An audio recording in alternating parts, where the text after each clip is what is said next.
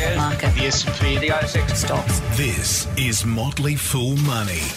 Welcome to Motley Fool Money, the podcast that was glad it was April until yesterday.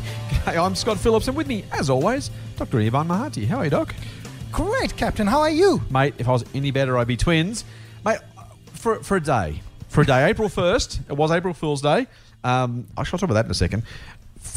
It was a good day. The market was up for the month of April. Was the market trying to fool the investors? Was it an April Fool's Day from the market? Yeah. So up 3.5%, which was great.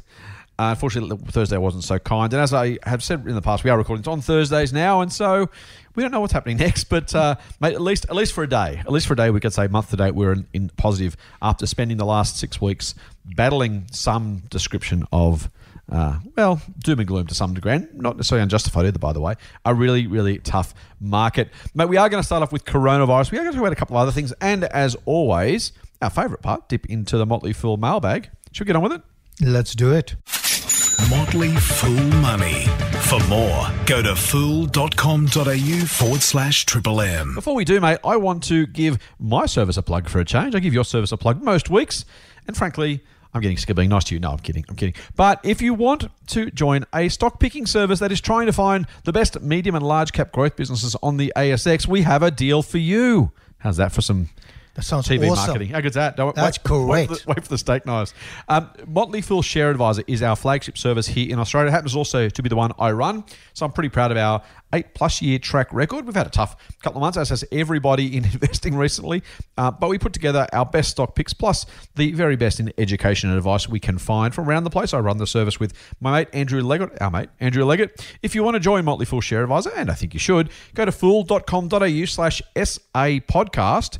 Well, that's our special podcast page where you can get a pretty good deal to join Share Advisor for, I want to say, mate, less than $4 a week, less than a cup of coffee a week. It's a pretty good deal, I reckon. That sounds like a really good deal. That's cheaper than my coffee. Well, that's because you're paying too much for coffee, dude. What are you drinking? Soy chai, latte, half decaf, double mocha, bloody Dolpa cream? So I go to one particular cafe and I have the almond mocha extra hot, small. Oh, dear. A small, extra hot almond milk mocha. No, it's really good. It's really, really good. But it costs me nearly $5. Mate, that's because I saw you coming. Like, if this guy wants that many change, we can charge him whatever we want. He's going to pay it. So, anyways, I love the coffee. There you go. Go to fool.com.au/SA podcast. Help us keep Doc in coffee. Put it that way. All right, let's get on with it. Mate, we have to talk about coronavirus again. I hope our listeners aren't getting sick of it. I think we're probably getting sick of it a little bit in terms of we wish it would go away, but it's not. And there are investing implications, so it's our job and our duty to bring those to our listeners. And frankly, we're also getting plenty of questions about what to do in the wake of coronavirus. So while it remains the topic of conversation for investors and the general public at large, we will continue to talk about it. I will say, as I always do, or try to do most times, we will talk about it from a financial lens. That's what we do here. If you're new to the podcast, I want to say very clearly the health crisis is far, far more important than any of the financial implications. A loss of life and injury, both for the person who is lost and their loved ones, is always much more important than a couple of dollars either way. So that's the far, far more important thing. We're not medical experts, though, and we don't really have a lot to offer in that field. What we can do is help our listeners understand the financial implications of it and everything else going on in the financial world. That fair to say, mate? I think that's very fair. All right, let's kick it off.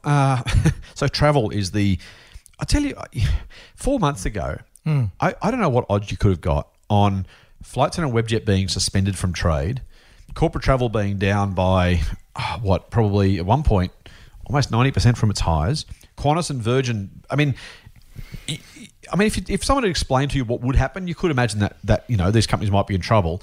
I don't know what odds you could have got, though, if you'd said to somebody, give me the odds on a 6-month effective shutdown of most of the economy and certainly almost the entire travel industry. It's just a phenomenal, in a bad way, kind of unexpected reality. But here we are. So let's start with travel. We've just, we're recording this Thursday. We've just heard overnight, Wednesday night, that Webjet was we knew they were trying to raise capital.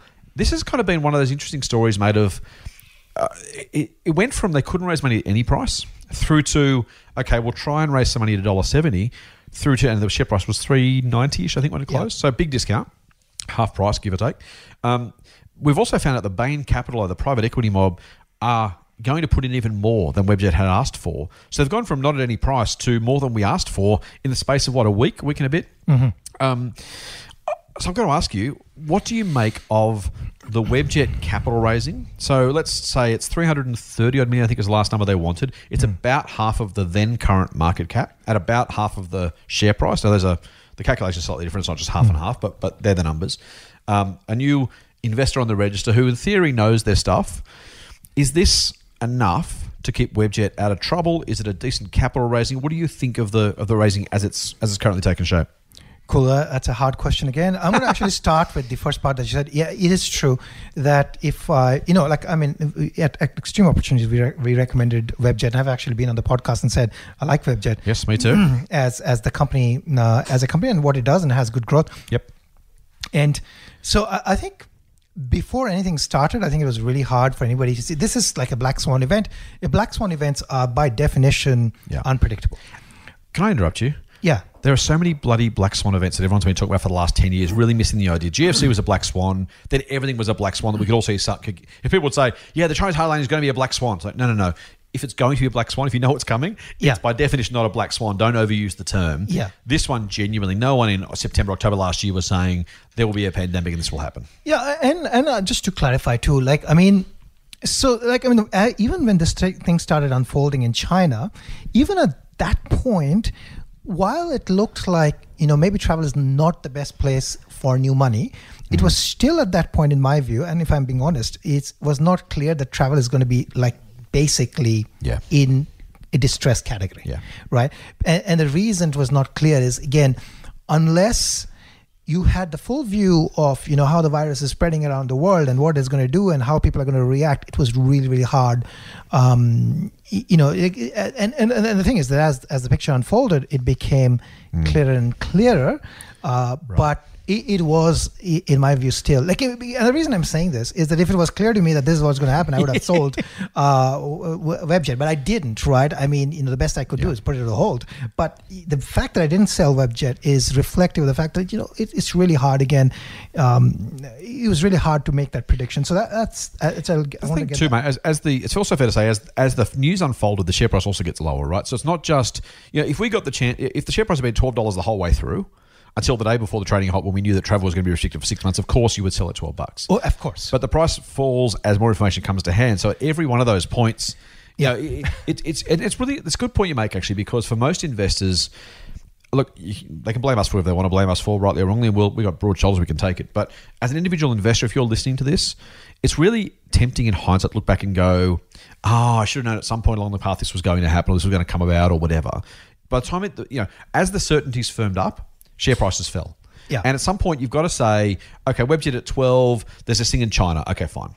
Webjet's 11, this thing in China's getting bigger. Okay, fine. Maybe it'll come to Australia, maybe it won't. Webjet at $8, okay, this is coming to Australia. It's going to kind of be a big deal, but the share price is $8. Webjet at 5, okay, now they're talking about shutting down travel. Webjet at 4, they've just banned travel, and now the shares are on a halt. And so at some point, it's really tempting to look back and say either I couldn't have known or I should have known all along. The simple reality is that each one of those points in time, of course, in hindsight, it looks obvious. But I've said before, and this is not, at SARS and MERS and Ebola and Zika, we could have assumed the same in any of those cases when Webjet was $2, $3, $4 on the way up and been completely wrong. There is some element of we're not making excuses for ourselves, but by the same token, but by definition, if the market already knew, we already would have been priced that much, right? So we're not on a Pat Malone either.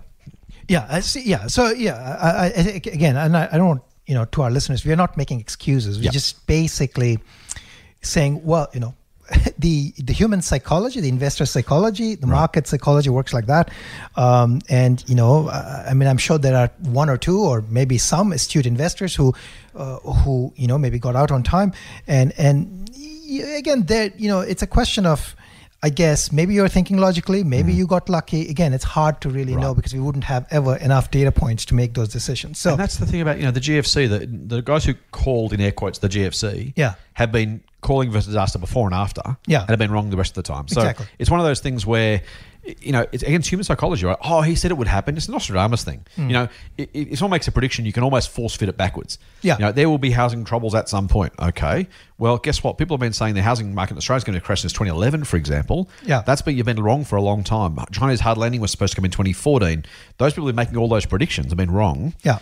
If you're finally right, it doesn't make you prescient. It just makes you kind of, I could say now, gold will be at some point $5,000 an ounce. Yeah. And it's going to wait then. Exactly. And I'm going to say, guess what? On the April 3rd podcast in 2020, I said gold will be $5,000, and it took till 2085, but I got there, and then I get to say, look how prescient I was. See, I told you it would happen. It's like, well, yeah, but it's not very useful, mate. Yeah. So again, there's a massive tangent, and this is not on the script, but I thought we'll discuss this because you mentioned it. So going back to Webjet. Yeah, sorry. so huge tangent. It's a huge tangent, but I think it was a useful tangent. Again, like in investing behavior is just as important as finding ideas and thinking about what to buy, what to sell, and things like that. So investing behavior is something that we are very big on. So I think half useful tangent maybe. Hopefully. We'll assume so. We'll pretend so. So going to Webjet. So here's my thinking on Webjet. When the news came out, as you might have discovered on our channels when we were discussing, I was actually quite furious.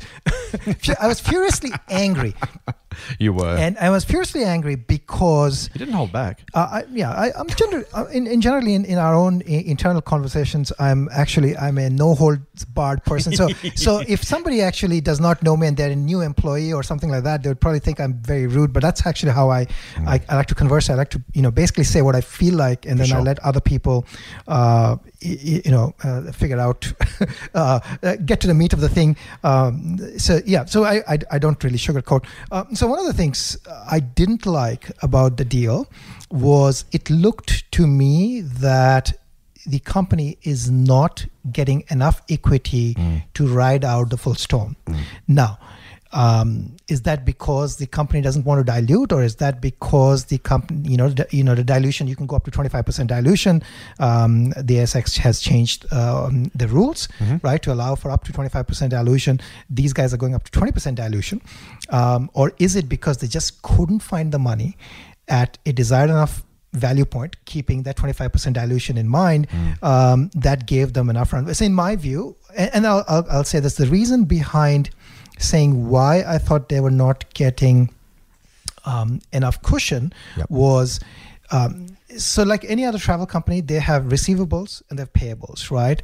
And one of the things that I'm particularly concerned about is, because we don't know how long travel is effectively shut down, because we don't know when domestic travel or regional travel in different geographies are going to open up, there is every likelihood that some of those receivables are actually not going to come through, because those receivables are likely to default, right? And this is clearly stated in the presentation pack in the risks section. It's clearly written that we are making certain assumptions about the receivables, and the receivables, if they don't come through, it's going to be a problem. The other, and I'm talking about the problems here first because that's more interesting to talk about. That's true. And I'm fully acknowledging that this is a recommendation that I had made, and it's not really worked out, and it's on hold, and so on and so forth. So I've been wrong on this, and maybe my fact that I've been wrong is coloring my view. But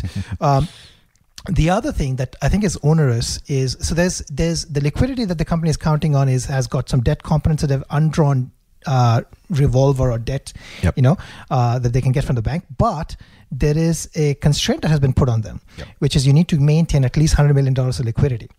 Now, the problem I have is just liquidity for our purpose of listeners. Basically means available cash, right? Available cash. So, or at least the ability to pay the bills in some other way. Some sort of, are receivables included in that liquidity? No. Okay. As far as I know, no. So because the receivables may not come through, and you still have payables which you have to pay, and you have to maintain $100 million of cash, that is really a sticky position. You need a lot of things to go right to actually sail through. So I was really concerned about that. It looks like the company is budgeting until December. That doesn't, maybe with cuts and so on, that seems like maybe they'll scrape through. And then the final point I was going to make is, there is a rights component to it. It's not a renounceable right. Yep. Yes. So I think the company is betting that, at $1.75, if the rights are being given, I think this is a 1:1 right, a lot of people will take up. But I wonder how many people actually are going to take that up, right? So there might be a shortfall there on the right side. So they might not actually get the cash they're expecting to get. Now, I changed my view a little bit, and this is all speculation land, because this morning I read on the Fin that Bain Capital, which they were apparently in discussion. Again, this is speculation because we don't know, because the company has not really announced anything about this. Bain Capital was in discussions for some preferred stock or some convertibles, but that probably didn't go through. Yep. And then the speculation now is that Bain Capital is actually participating in the equity raise, and they're upsizing the equity raise. Yeah, so Bain want to give Webjet more money than they actually wanted. Yeah. And Webjet are probably going to take the extra money because, hey, why wouldn't you? Yeah. But it gives Bain a decent sized position on the company's register. Yeah. So that to me puts a little bit of a floor on the company, in the sense that it still doesn't help, in the sense that if the company is running low on cash, then Bain will demand its pound of flesh, and it might take the company, say, private at 80 cents, 50 cents to the dollar or whatever, right? Because that's what. That's if I had the cash and I was going to take that, I would exactly do that. So Bain is not here to do social service, right? Bain is here to make money for its investors. So let's just break that in a second, mate, as you move through. So they're going to give them $1.70 a share. Yeah. Bain are probably hoping, I assume, that $1.70 is worth $10 at some point in the future. Yeah. At the very least, they're also putting their foot to some degree on the company's share register and saying, but if this gets worse, and if the share price falls further, we also might decide to go and either make a takeover or add some more capital some other way. They kind of get, because you're big and you've got a lot of cash, which obviously is a nice combination, you kind of get some different options around this, right? So if and when the company's shares fall to 50 cents, as you say, because they need more money, the market realizes that this is kind of, death or savior somehow. Yeah. The Bain might say, great, we'll take the rest out from you, thank you very much. Yeah. Or they might be, I imagine if they're, I don't know actually, I don't know whether they'd rather have a 50-cent share price, take the lot out, or a $10 share price and make a lot of money on their first investment. But either way, they give them the whip hand in a way that retail investors don't have. Yeah, exactly. So I think that's So in my mind, that puts a bit of a floor on the company. So I would like to know how. I was very close to thinking that I should sell it, but then I changed my mind when I saw that information, saying, okay, maybe that puts a bit of a floor, and I'd like to see actually what the cash situation works out. Now, I think the Webbeds business is actually fundamentally a good business, but in this situation, a lot of things change, and travel to get back to its normal, it's going to take a long time, right? And I think, effectively, at this point, you can assume that if you bought the shares, like we did, for example, at $11 something, that's basically a write-off, in the sense that it's going to take a while to get to $11 and whatever. Correct. Right? So I think that part is basically gone. That's basically lost. But that's not useful frame. Reference here, what you really need to think about is, from whatever the current share price is going to be, what's going to happen. In my view, right now, based on what I know, this is a company that I am more closer to on the, between the hold and the sell in that spectrum. Okay. This is not a company that it's like, basically right now, it's not a quality company in my view, right? It's not a quality company because it's basically a distressed asset. Yep. It's a distressed asset in which there are a lot of variables, right? Now, it's a high risk play. Just give me a sense of why your service extreme opportunities. You've got lots of high risk investment there, or at least higher risk investments. You guys specialize in, which is great, by the way, you're doing a great job of it. You specialize in trying to find some higher risk companies with potentially higher return. In some version of the future, Webjet, let's say you buy shares in the rights issue $1.70, just to pick an argument, and the share price goes to $10. There's a 5x return there. Yes, there's a chance of 0 or something less than 5x. Maybe it gets taken at 50 cents. Maybe it goes to 0. How is that different from the risks you're taking in the rest of your service? How do you separate the Webjet kind of risk reward story from another type of risk reward story? Well, that's a great question. I love that question. Actually, so here's my. Okay, I'm going to actually get into a bit of a rant then. First, I'm going to rant about something. Sorry, fools. Sorry. So, and apologies to the fools. So, I think there is a lesson here for ASX company managers, and the reason I want to say this is a company like Webjet, which raises money to pay dividends. I think that should just be, it's not illegal, but that's basically theoretically completely it's completely nonsense. That should not be done. That's number one. Number two, there are a number of companies on the ASX which maintain a lot more debt than they actually have cash, right? They might be good companies, but this is not prudent business management, in my view. And the reason I'm bringing this up is, well, I'll give an example. Take Booking.com as an example of a company which is basically if people use Hotels.com to make bookings, then they know that it's basically Hotels.com is owned by Booking, right? Now, the share price of Booking has fallen a lot. Okay. Right? But this company is nowhere near distressed. And it's actually not going to get distressed because it has a balance sheet cash. It's got a fair bit of debt. It's got about $9 billion US of debt, but it's got $7.3 billion of cash. Okay. Right? This business can sail through for 2 years without dying.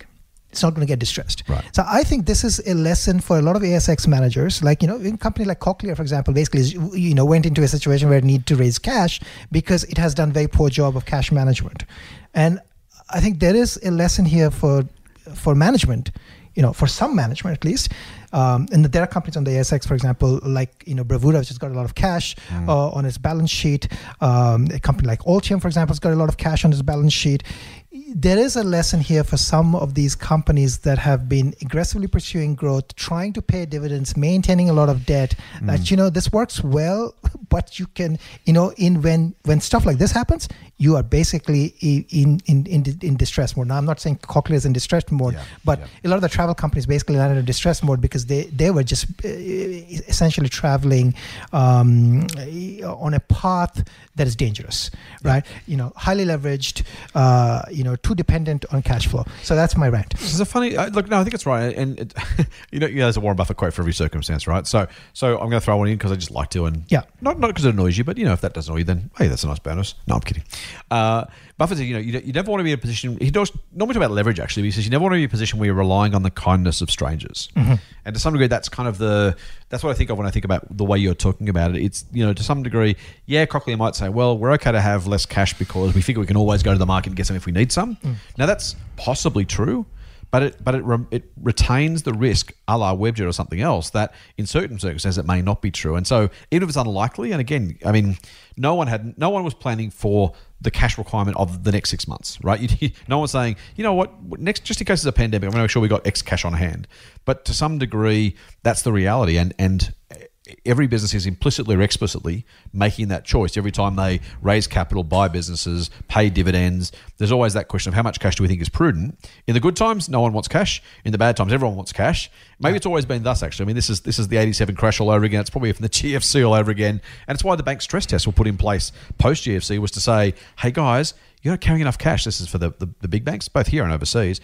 We want to make sure you're carrying more cash. And I have to say, mate, I'll give the regulators a bit of a rap. When they could have said, oh, the GFC is a one-off, don't worry about it, it's all too hard, when they could have given into lobbying and political pressure, our banks, the foreign banks, are going into this issue much better capitalised than they would have been had the GFC not happened and had there been no regulatory response to the GFC itself. Yeah, I think that's right. I think part of the problem is that because we didn't see really a recession during the GFC, the companies, I think there is an overall balance sheet weakness across companies. I think in terms of how it's just, I think it's the approach and style of management. I'm going to take another shot here at, I think a lot of companies on the ASX treat the ASX like a quantitative easing platform where you basically print shares. Printing shares work well when the share prices are high. Yep. They're really distressful when the share price is low. Correct. Right? And this is a point of distinction I'm trying to make because, Booking is not going to go to the market or NASDAQ or wherever it is listed and say, I need more money, because it's not going to do that. A lot of the big companies actually do not do that. They basically treat the market as a secondary platform. Yes, they issue options and things like that to their employees. It's a liquidity platform for other people where they issue options and things like that, but it's not a liquidity platform to raise capital. Whereas a lot of our businesses are treating that as, we just can get any capital at any price we want. Well, it's great when you get it at, $20, not great when you get it at $1. Correct. Because, it kind of hurts. And I think, shareholders need to realize that too, because if the shareholders don't realize that, it's ultimately our capital is being destroyed. Yeah. Right? So anyway, what was the question that I was trying to answer again? I don't think anyone remembers, but I like the rant, mate. Thank you. Let's move on just for fun. I'm going to move on. Speaking of capital, so we talked about Webjet. Flight Centre remains suspended, of course. I own Webjet shares. I'll disclose that right now. I should have done it at the beginning. Virgin and Qantas, speaking of travel. together want to, speaking of rants, I'm going to have a go this time. They want $5.4 billion apparently together out of the government to keep them flying. Now, Virgin, I think it wants a loan from the government of something around half its market cap. I think Qantas's number's not miles off that either. It might even be more than that as a proportion. I think Qantas saying we're bigger, so we deserve more money. I understand that. I completely get, by the way, and Qantas should stick its hand out if a competitor's getting some cash from the government, you want your share as well. $5.4 billion worth of cash from the government. I tweeted during the week. Did I read about this last week? I may have. The government should be requiring for the Australian taxpayer, for the Australian population, its pound of flesh when it comes to this particular potential bailout. If you're giving someone $1.4 billion at what will, I'm certainly sure, be a very low interest rate, with no upside if things go well and you lose the whole lot if Virgin goes broke, the government should not be in the business, in my view, of giving out $5.4 billion worth of taxpayer money, frankly, when we need the cash, when there's already going to be a massive budget deficit, to keep these airlines flying without getting some share of either the upside if it works, or frankly an ownership stake in the distressed asset if it does fail, because at least the government gets something for its business, for its money after the fact.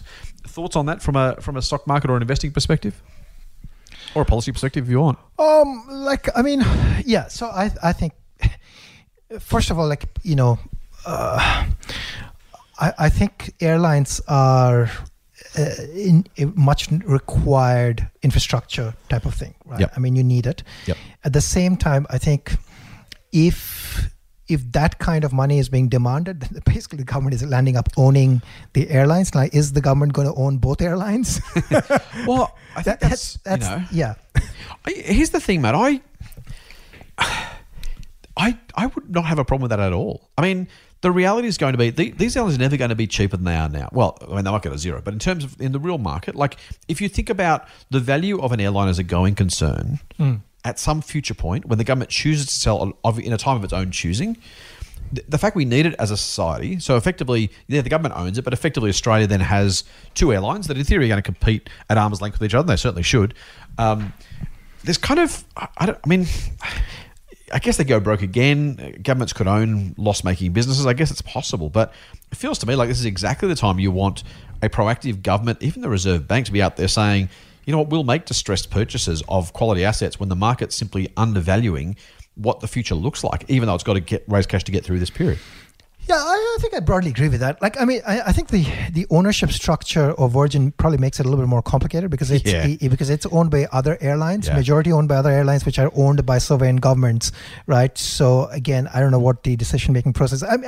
Like if Virgin, if the government is buying a 90% stake at like 1 cent or whatever is the share price for Virgin, there's no reason to come. I do think that if the government is going to give cash and take an equity stake in Qantas, then probably it should take an equity stake in Virgin if it can get a similar deal. I'm certainly not of the view the government should be picking winners. And what I read is that the government is basically saying, like, we want two airlines, but it could mean that we just support the launch of another airline. Doesn't have to be this airline. True. And maybe that's a perfectly fine view. As far as I'm concerned, I would just like the Qantas brand to stay because I love that brand. I have no affinity towards Virgin, so I have no opinion on that. I think that's right. I think that there's some view that I think you're right, that these are national assets. I mean, someone said on Twitter to me the other day, why don't we just let them go broke? The answer is, well, if they do, how do you reckon you get Sydney to Melbourne? I mean, it's not a zero. And frankly, and the answer might be someone else will come into this market and do it. Maybe they do, but again, I'm not entirely sure whether as a country, as a society. So, I'm firmly of the view that the economy is there to serve the society, not the other way around. And if you think about that from that perspective and say, do we want a couple of local, competitive airlines to facilitate air travel around the country? I'm pretty sure we do. Now, I shouldn't exclude Rex, of course, from that, who are doing some stuff in regional Australia, but we kind of want those guys to be here, to be competitive, so that, we don't want a single monopoly player who's gouging us for fares. We kind of do want that infrastructure, right, in the country. Yeah, I think it's right. I think the problem here might be for the government is that how many of these sort of things does it bail out? How much money does it put? Because we have a lot of distressed assets. Got to say though, I mean, airlines seem pretty important in my view. Yeah. Because I mean, we have some great connectivity between our capital cities. It's very cheap. If you think about the connectivity, it's very fast. It's very efficient. At least compared to. Interesting. Yeah, I think we can travel between our capital cities at very reasonable cost. Yeah. Part of that is because a lot of capital cities are most of them are in the eastern seaboard, and therefore the distances are not that much. But nonetheless, I do think that airlines are important and we should do something about it. But yeah, it's I am happy that I'm not part of the people who are trying to make those decisions, because there's a lot of decisions to be made right now. I kind of wish I was. Let me throw something at you, right? If you knew, let's say you're Australia Incorporated, right? You're the government. You get to be the treasurer or the finance minister, or maybe I want the job. But anyway, we'll work it out between us. We'll job share it. There you go. Okay. It's tough economics. We'll work from home. We'll job share it. If I could borrow for less than 1%, and I knew that I had effectively the entire national GDP at my disposal.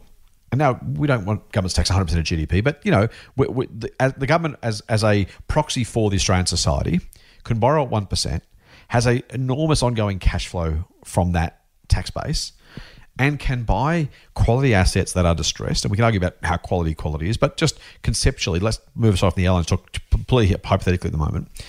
If you knew you could basically buy whatever asset you wanted to at a dirt cheap price with a 1% borrowing cost, it's almost negligent for the government not to be actively considering it, isn't it? I mean, I've made the point before, I think on the podcast, that I'm not entirely sure even that the government should be buying back shares in natural resource companies at stupidly low prices when they go low, because if I can buy BHP and then take back A, the natural resources, B, all the royalties, and borrow at 1% to do that, Isn't it at some level? I don't want the government to necessarily run these things permanently. I don't think that's been useful. I think our government institutions, largely that have been privatised, are better private than public. But isn't there an argument for the government simply to take advantage of super low borrowing costs, super low asset prices, and an infinite time frame, and buy some of these assets when they become available at super cheap prices? There is. I think, again, it depends on how you want to do it. They could take preferred shares. They could, have some convertibles and things like that. Still have the business run professionally. I think so. Right now, you are really getting them at distressed prices, and it is if you can just sit out, next 2-3 years, you're probably going to make a good return on it. And again, if you take a portfolio approach, if I could buy a stake in 2 airlines, a couple of natural resources companies, if it comes to it, a couple of infrastructure businesses, maybe you get Sydney Airport on the cheap, or Transurban or something, not even buy the business, just if you're buying stakes in these companies with reliable cash flows, with national assets already that are literally in the country. Australia owns and gets rent or profits from every ton of iron ore BHP digs up, or every barrel of oil that Oil Search drills, at least in Australia. I know we're supposed to have a separation of government. I know we don't want governments necessarily, a lot of us don't love the fact that governments own or operate massive parts of the economy. But man, if you could, even the future fund, if you could literally buy large stakes in these things at bugger all borrowing costs and keep them for an infinite period of time until the price were attractive enough to sell, it just seems like a really, really obvious thing to do. Yeah, I think, and it's like a little bit of a government backstop. Yeah, but I mean, that's true. And I think that's good. Again, at distressed prices, I agree with you. All right, let's move on. Unfortunately, speaking of distress, though, we're going to go to the media sector. Stand by. Motley Fool Money. Financial advice for real people, not trust fund hippies. Sign up for the newsletter at fool.com.au/triple M. So, mate, full disclosure up front, I appear on Weekend Sunrise on Channel 7. I also have appeared on most other television networks from time to time. So I don't get paid by any of them, by the way. I have absolutely no... there's no dog in this fight from that perspective, but just fully disclose, I do appear on Sunrise. Seven West Media this week. The CEO sent out a letter which is pretty blunt, quite frankly. It must have sent significant shockwaves through the company. Seven West is making all of its staff who aren't covered by an enterprise bargaining agreement, who earn more than $80,000 a year, take a 20% pay cut and start working 4-day weeks. And if you earn over $200,000 at Seven, you have a 20% pay cut and you still have to work the 5 days a week. Now, maybe that's justified. I can't argue with that. But this is a pretty serious deal. They're talking about the fact that there is revenue fall off from advertising being cut. I noticed News Corp are closing the printing of all their regional newspapers, or suspending it, I should say, for a while. A lot of independent regional newspapers are suspending printing. Nine has talked about the fact that while ratings are up, revenue is soft. It really is impacting a very, very large portion of the media industry right now, this simple drop-off in revenue. And I guess if you think about who normally advertises, Woolies and Coles might still be advertising, but frankly, it's not like they need to get people into the stores. We're coming already. We're buying every bit of toilet paper we can find. The airlines and travel companies that are normally big spenders for discretionary dollars obviously aren't advertising. And the rest of the economy is kind of not sure whether to put money into advertising or not. I mean, if no one's spending, then there's no point trying to get people to come to you rather than somebody else if they're not going to simply open their wallets either way.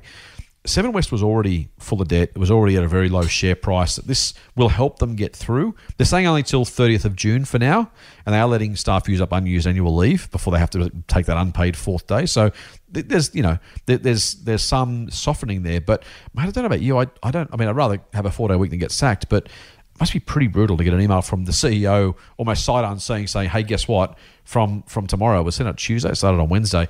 From tomorrow, you're getting paid 20% less. Don't come in on Friday.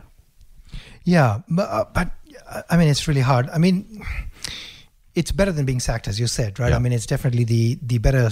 I mean, instead, they could have decided to, we're going to retrench 10% of our workforce, 20% of our workforce. Instead, they did. This is in a way, this is a little bit like spreading the pain around, and maybe I actually don't. I prefer that model maybe over the model of just sacking people. Yeah. Because that is a huge morale downer versus this model. So I actually would applaud them for at the same time. I mean 20% less money means that's 20% less cash coming in. It's brutal. But at the same time, I mean, they're in the media industry, is as you said, right? It's it's all the flow-on effects, right? If the retail is not open, there's no advertisement for retail, and if people are not working retail, there's no money coming in from retail. It's all the, and the shops are not open. So I mean, what are people advertising right now for? That's right. So that's right. Yeah, I mean, it's a tough business. So I would applaud their decision. I think this is a good decision that they've taken, instead of and let's see what they can do. This is a temporary solution as they've indicated anyway. So. Hopefully they get through it. It's not. I mean, no guarantee they get through it, right? And that's, I guess, the challenge. Traditional media is really challenged right now. Yeah, very, very high overheads, declining viewership. Although if there is a glimmer of hope, I suppose the coronavirus actually sent people back to their TVs for their nightly and the kind of evening news. I am fortunate to be invited to appear on Channel 9's evening news from time to time. And they have had, I believe, up to 1.5 million viewers watching a 9:30 news bulletin, which is phenomenal around the country. That's kind of close enough to what one in 8, 1 in 7 adults, something like that. Which is, at that time of night, a sign that we are desperate to find out what's going on. And I guess, you don't want to capitalise necessarily on bad news and misery, but that's certainly what's happening. They're getting people watching because they're delivering good content. If only they could get the advertisers back to the door. All right, mate. Let's move on from that one. Our last stop on the tale of woe, unfortunately, and back to capital raising is kind of where we started, is Kathmandu. I haven't looked at the numbers, man. I haven't looked at the chart, but you pick up stuff and you kind of file it away loosely over time. This has been, I think, probably the most boom and bust retailer that I can recall in the last 5 or 10 years. Now, there's some that have gone bust entirely, right? So it's not going to be the worst retailer. I'm certainly not saying that, but Kathmandu has gone from, some years had phenomenal growth. Other years it's had just phenomenal declines, and now it's in a trading halt trying to raise money at 55 New Zealand cents. It's been just a really... I don't even know what to make of it, mate. I'm speculating that maybe it's because its products are not only discretionary but kind of faddish and kind of seasonal. That maybe there's something there. I mean, of course, if you make outdoor gear, no one's going outside, so that's a tough thing in general anyway. It does... I don't know. Some years are 20% growth. Other years, like now, where they're in real trouble. What do you make of Kathmandu? Yeah, I think it's a lot of those things that you said, right? I mean, it's outdoors, so if people are not outdoors, then it's going to suffer. It's probably dependent on weather, how people, if weather is good, people are out. Maybe they're buying stuff, they're maybe camping gear and hiking gear and things like that. It's been all over the place. I mean, I don't follow that retailer that closely, but like pretty much like any other retailer, right? I mean, you're really in a tough spot. Yeah. So it's, Yeah, I think that's right. That's the challenge, right? This is, I don't know. I'm still not sure, mate. We'll probably try and spend some time after this crisis looking back and sharing some of our thoughts with our listeners. But I really struggle to, notwithstanding your rant about Webjet and Cochlear, I really struggle to blame almost any company for not being able to withstand this sort of thing. I don't know how you could have reasonably in any planning, even if someone had mentioned it at the end of a board table once. If you'd listed the 155 most likely scenarios, the whole, hey guys, what if the economy gets shut down for 6 months, and there's no one spending money and no one going to work, or not no one, but effectively nobody, other than our wonderful health workers. There is, I really can't honestly blame anybody for not having prepared for this. Yeah, like I'm not blaming that. My point with Cochlear and... Not saying you were, by the way, but I'm just... I wasn't even disagreeing with your point. More just that sense of Kathmandu or anybody else. I'm kind of like, man, that sucks. But geez, I mean, if I was the CEO or board member of any of these businesses, I don't know if I would have said, hey guys, maybe we should make sure we can withstand a pandemic. It just wouldn't have ever been one of the top 200 ideas, would it? Yeah, but like as we tell people, right? We'd say that you should have rainy day fund that will allow you to maybe last 6 to 1 year. Right. I mean, maybe that's 6 months to a year. Maybe that should be also applied to companies, right? I mean, I think it's just a case of being. Now, retailers are they have large fixed costs. Yeah. So some businesses don't have large fixed costs, right? So I'd be much harsher on something like, say, Webjet, because it shouldn't have that large fixed cost to start off with, right? In theory, as a proportion of its sales. Yep. And in theory, it should actually have no debt, right? Unless it's using debt to pay dividends, for example. So right. I mean, that sort of idea.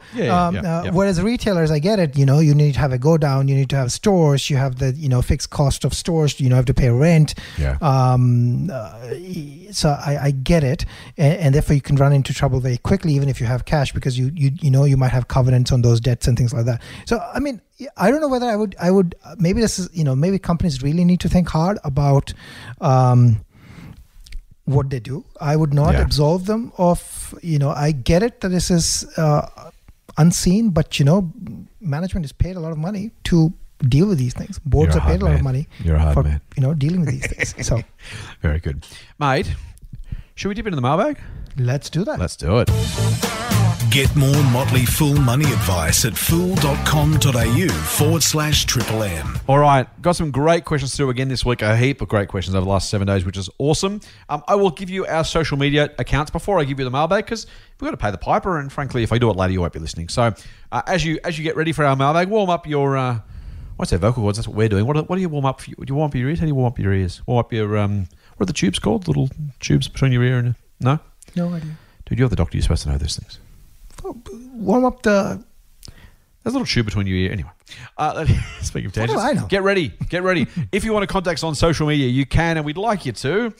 Hit us up on Twitter at The Motley Fool AU, at Anirban Mahanti, at Scott Phillips, TMF Scott P. Sorry, how am I going? At TMF Scott P. I was saying your name, mate. It's through my name in as if that was mattering. At TMF Scott P on Twitter. That's how you get us. Instagram, the same for The Motley Fool. So at The Motley Fool AU or at TMF Scott P. Doc is not yet on Instagram, but keep that hashtag GetDoc on Insta rolling. And you can also hit myself and The Fool up on Facebook at Scott Phillips Money on Facebook or at The Motley Fool Australia, unsurprisingly. Pretty straightforward. I'm sure the Google machine or the Facebook search will get you there as well. So have a look. Give us some thoughts. Give us some feedback. Give us some questions. If you have any thoughts on anything we've talked about, by the way, in this podcast, feel free to weigh in as well. Just jump on and let us know what you're thinking. Use tag us in your questions or your comments. We'll love to hear and interact with you about that stuff. All right. Of course, sorry, I should my last one. If you aren't on the socials, like Doc, you're not on Instagram, you're not on the others as well, you can email us info@fool.com.au and that'll get to us as well. All right, mate. First one came from Sean a couple of weeks ago. I love this one. I wanted to pick it up again because did I do this one last week? I don't remember. I don't think I did. Sean said to me, and this is, you'll like this, Doc. Didn't we do this last week? I'm this not sure. Comes with the detail. Hey, Scott, I'm sitting on my lunch break and I had one of those weird shower thought moments. What's your old mate Bernie Sanders up to? Well, this could be the crash he's been waiting for. Has he sunk any serious money anywhere? Slightly curious.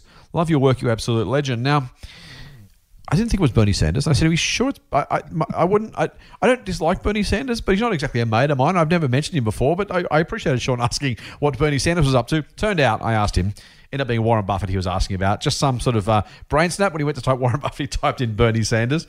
I'm not sure those two blokes would spend a lot of time together, Doc, I've got to say. I don't think so. I can't imagine having dinner that frequently, but you never know. So I guess it's possible. So, Doc, you're a big Warren Buffett fan, as our regular listeners know well. I'm a very big fan. What do you reckon Warren Buffett's up to? Well, here's the funny thing, right? Warren Buffett's got some cash. 128 billion US last, I think. Yeah, 128 billion. But that'll pay some bills. That'll pay some bills. So I guess he's... That's 6 months cash. But at the same time, I'm going to take a dig here. He owns also a lot of airline stocks. Here we go. Here's Apple as well. Come on. Well, he owns one good company and a bunch of stocks that are probably going to zero or near zero.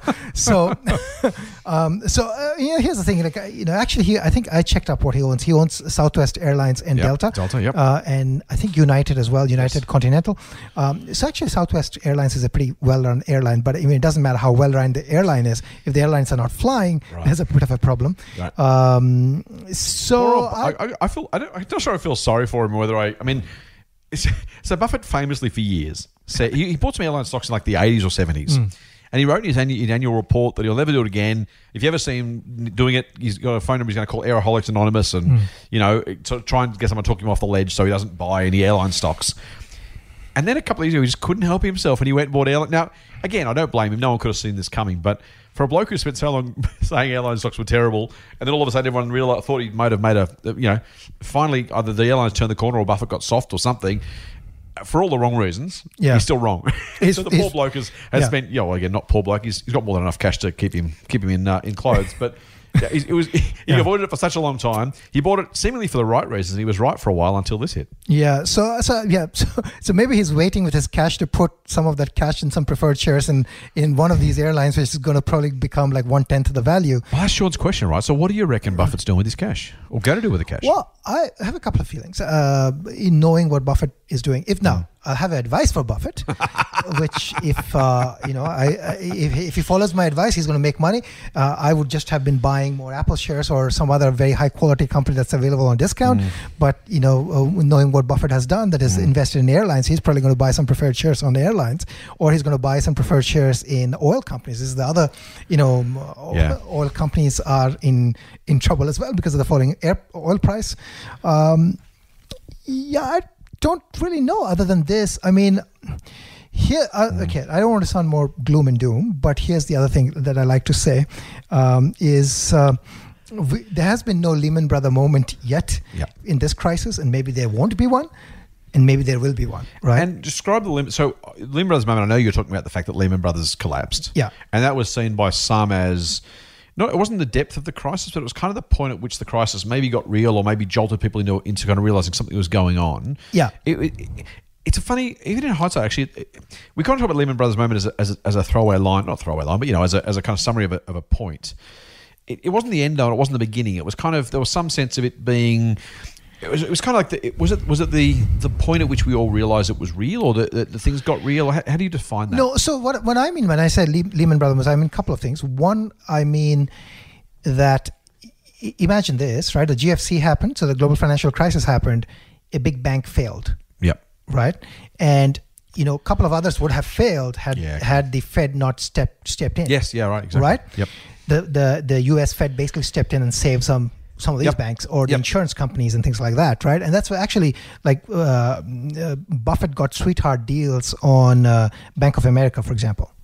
Right? Bank of America, I think? Bank of America? Yeah. Yeah, Bank of America. He got preferred shares and they actually made him a ton of money, right? 10% interest rate from him. And so, he made preferred shares first in line at the accredited list, and he got some really, really sweetheart deals there. Now, I will say only for detail, for maybe I feel a bit defensive of Uncle Warren. It wasn't like he was offered something no one else was offered. He was simply the only person available to make the deal. So he was able to set the terms. Yeah, again, I do not, anybody who can get those deals will get those deals because they have the money to get those deals. I just want to make the point for our listeners that it wasn't that he all of a sudden got some inside running because someone did him a favour. He did them a favour and said, well, he had the cash to offer my money. Right, exactly. It's like what Bain is doing for Webjet. Again, that's what happens, right? So my point right now is then maybe he's waiting for an equivalent moment, but nothing has failed yet. Yeah. We have a lot of small things that are failing or in the fail or almost failed category, distress category, but nothing big has failed. Yep. And maybe he's waiting for that moment, and he's going to deploy some cash in something big, which is about to fail at that point. What that is, I don't know. If I knew that, then I would be a genius. Yeah, I mean, he kept GE afloat. I don't know whether he necessarily kept Bank of America afloat, but certainly they were better as a result of Buffett's injection. Yeah. At some point, there's the same kind of idea. It's a fascinating. I think the reason I like Sean's question, I like your response, Doc, is that in the past, Buffett kind of went for. He's become a bigger name, right? So he can kind of demand different deals. In the past, he bought Amex shares or Coke shares when those shares were cheap. And this is the 70s and 80s because they were just cheap, so he bought them. And he wasn't buying them as the market didn't view him as they view him today, and the company certainly didn't view him as they did today. He just bought shares and they were cheap.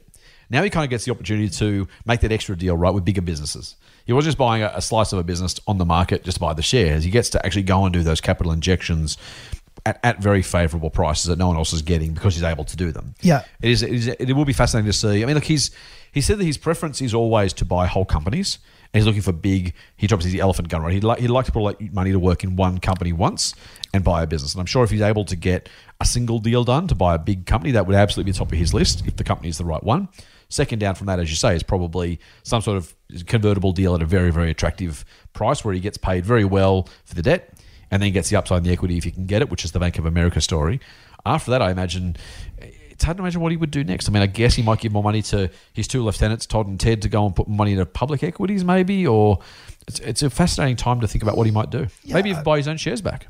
Maybe, or, I think it's an interesting juncture for him because I don't think the highest quality businesses they're not selling at dirt cheap throwaway prices because they have the cash balance sheet. You might get a discount on Apple, but it has got $210 billion. It's got more money than Warren Buffett has. Right.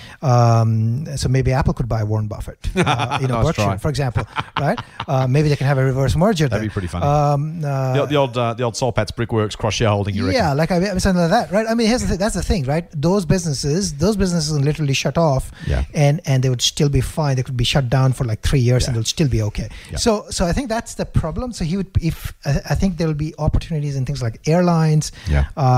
The other thing that I have been thinking about this in a thing of Buffett lens is more people not working, more businesses shut down. This is going to have an impact on things like malls and the commercial real estate. Yeah. Maybe there's opportunity in the commercial real estate space. So those are things. The type of businesses that Buffett might go for. Right. Some high quality, commercial real estate sort of trust, for example, that he buys into, or oil company, again. That's your standard. So those sort of things, pipelines. I just can't think of a whole public equity company. Yeah, that's the thing.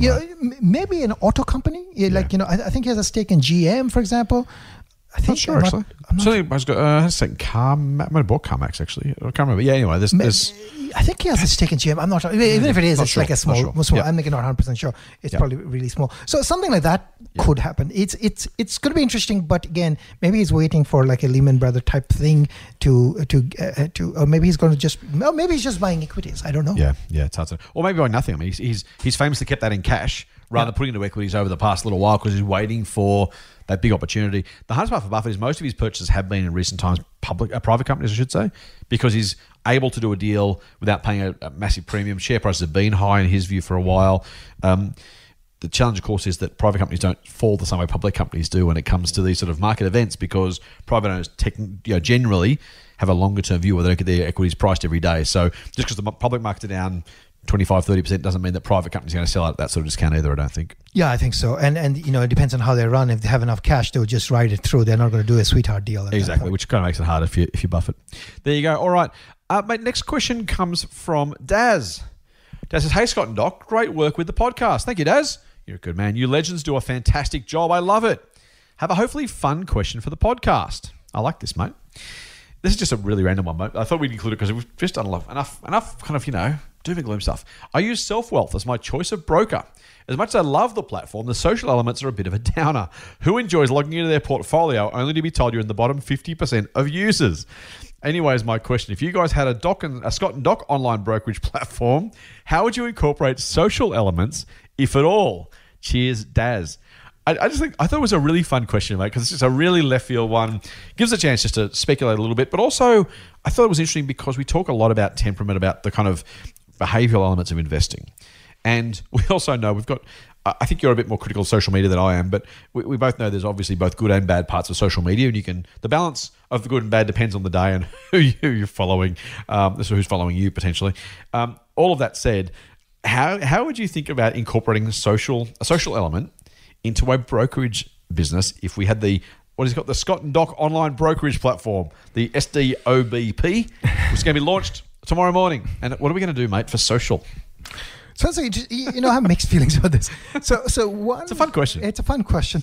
Mixed feelings in the sense that it really depends on what you're trying to capture with the social media. So like with most things, I would think that the results are going to have some sort of a power law equation to it, right? So there'll be 10% of the users who are going to be in the top, top bracket. The rest of this is going to be a long tail of average to mediocre performance, right? True. And then the other problem is that it depends on measurement timeframes, right? So if for example I'm measuring people's performance over 2 month intervals, 1 month interval, 1 year interval, what is optimal is hard to know, right? Should I measure on 10 years? Because then I might be getting results based on past performance, which is probably not going to be reflective of future performance, for example. Yeah, right. So I have really mixed feelings about social and performance tracking on social.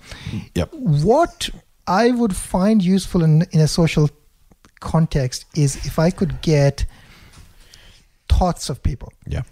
And if there was a way to sort of, filter those thoughts and, basically I believe in crowd intelligence, but I don't believe in crowd decision making. Okay. Interesting. Right. So I believe in crowd intelligence in terms of,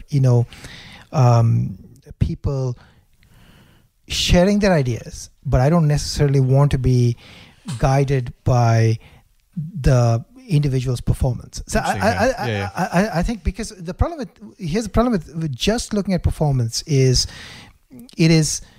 you're just watching performance and you're not watching the actions behind the performance. And maybe somebody can do certain things which I can't do. There's a lot of behavioral aspects in in investing. So that's what I feel about it. It's an interesting idea. I don't think anybody has really cracked it. Okay. I think it's a hard nut to crack. I like this question because it's the behavioral stuff that really got me, Daz. And I think,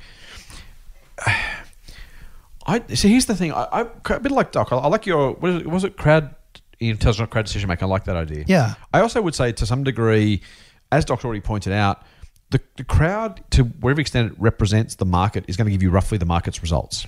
And you've really got to know and have belief that, as Doc says, the person coming first, second, and third is actually doing it for a sustainable reason.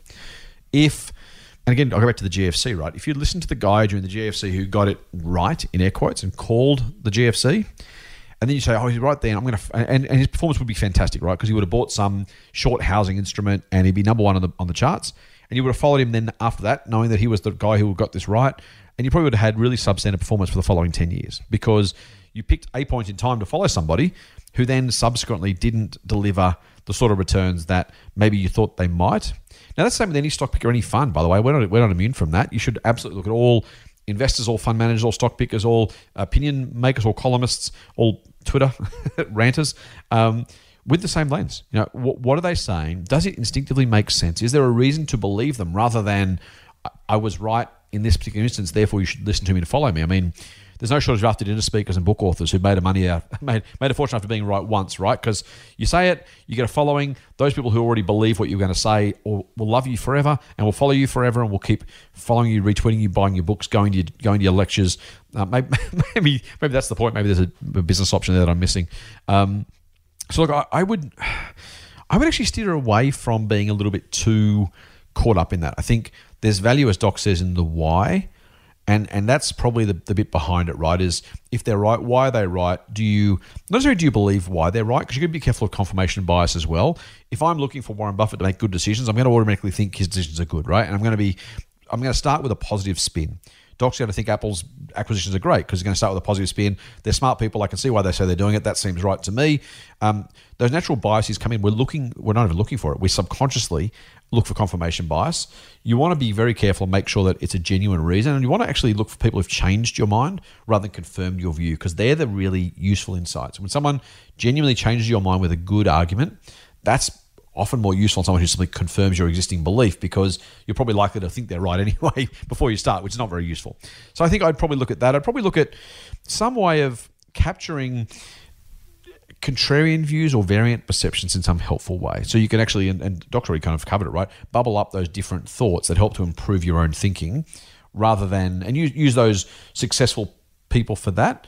The other thing I'd do is I'd absolutely overweight longer term performance. So if you've got to be careful, if you think about how some sort of portfolio tracking might look, how long have those positions been held?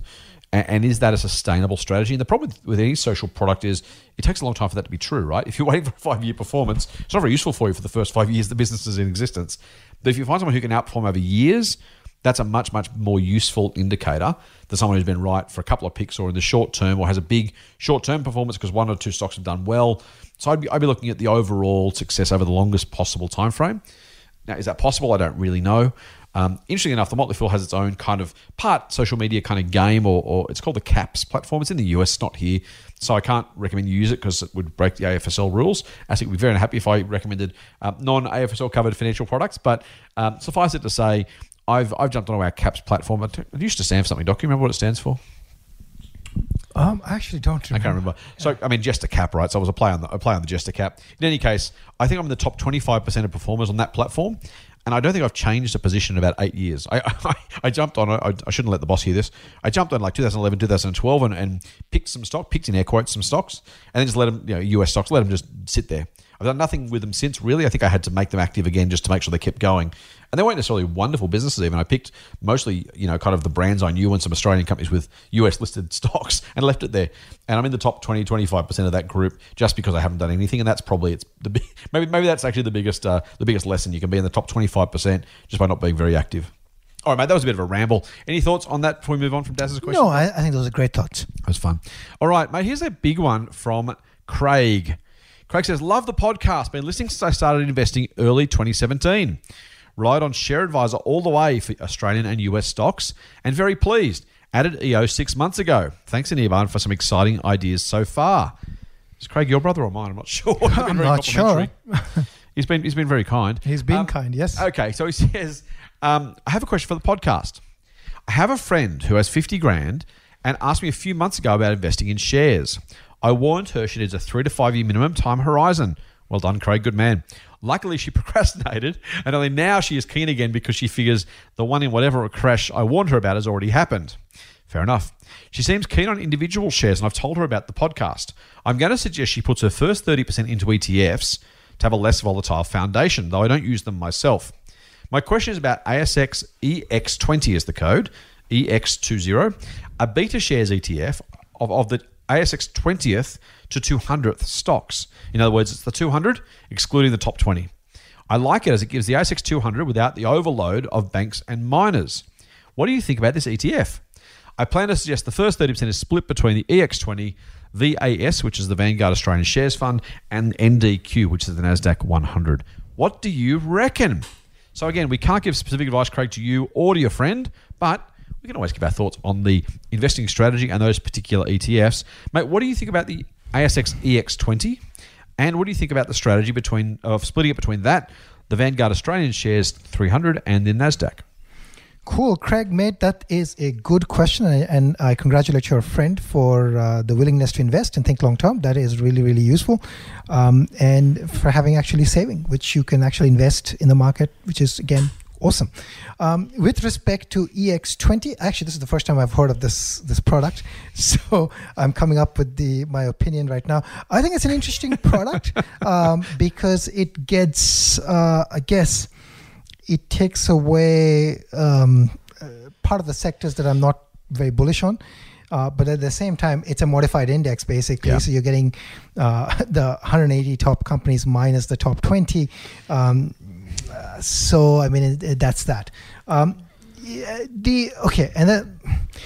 Yeah, I'm actually kind of lukewarm on this sort of product, to be honest, because again, it's like an index, but it's not really an index. There's going to be probably a higher management fee for this.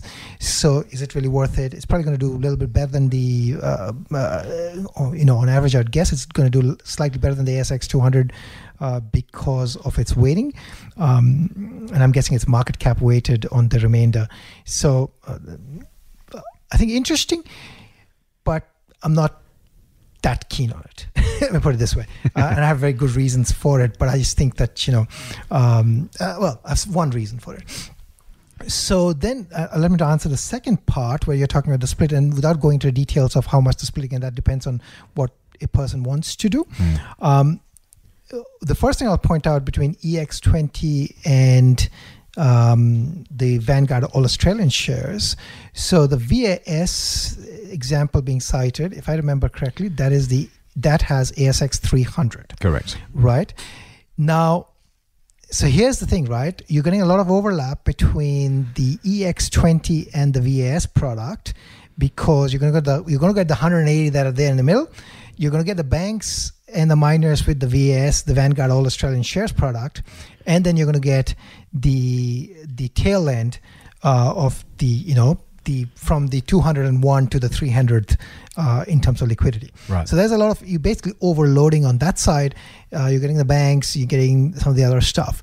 So if you want, like in my personal view, is if you want Australian shares exposure and you want to buy an index, probably the VAS is a good one because while it does give you exposure to the banks, you're effectively buying the market, right? This is really, the VAS product is really a good way to buy the market, and therefore you can get the market's return. Now, the market has already dropped, in this case, substantially, 30%. It can drop more, for sure. But, it's like at a point where if you kind of hold for some time, and you have, you've got a longish enough horizon, you're kind of likely to make money more often than not make money from this position. Now, how much are the returns going to be? It's hard to say, but probably make 7%, 8% annualized, plus get some good franked dividends along the way. Let's assume that. So that's the thing.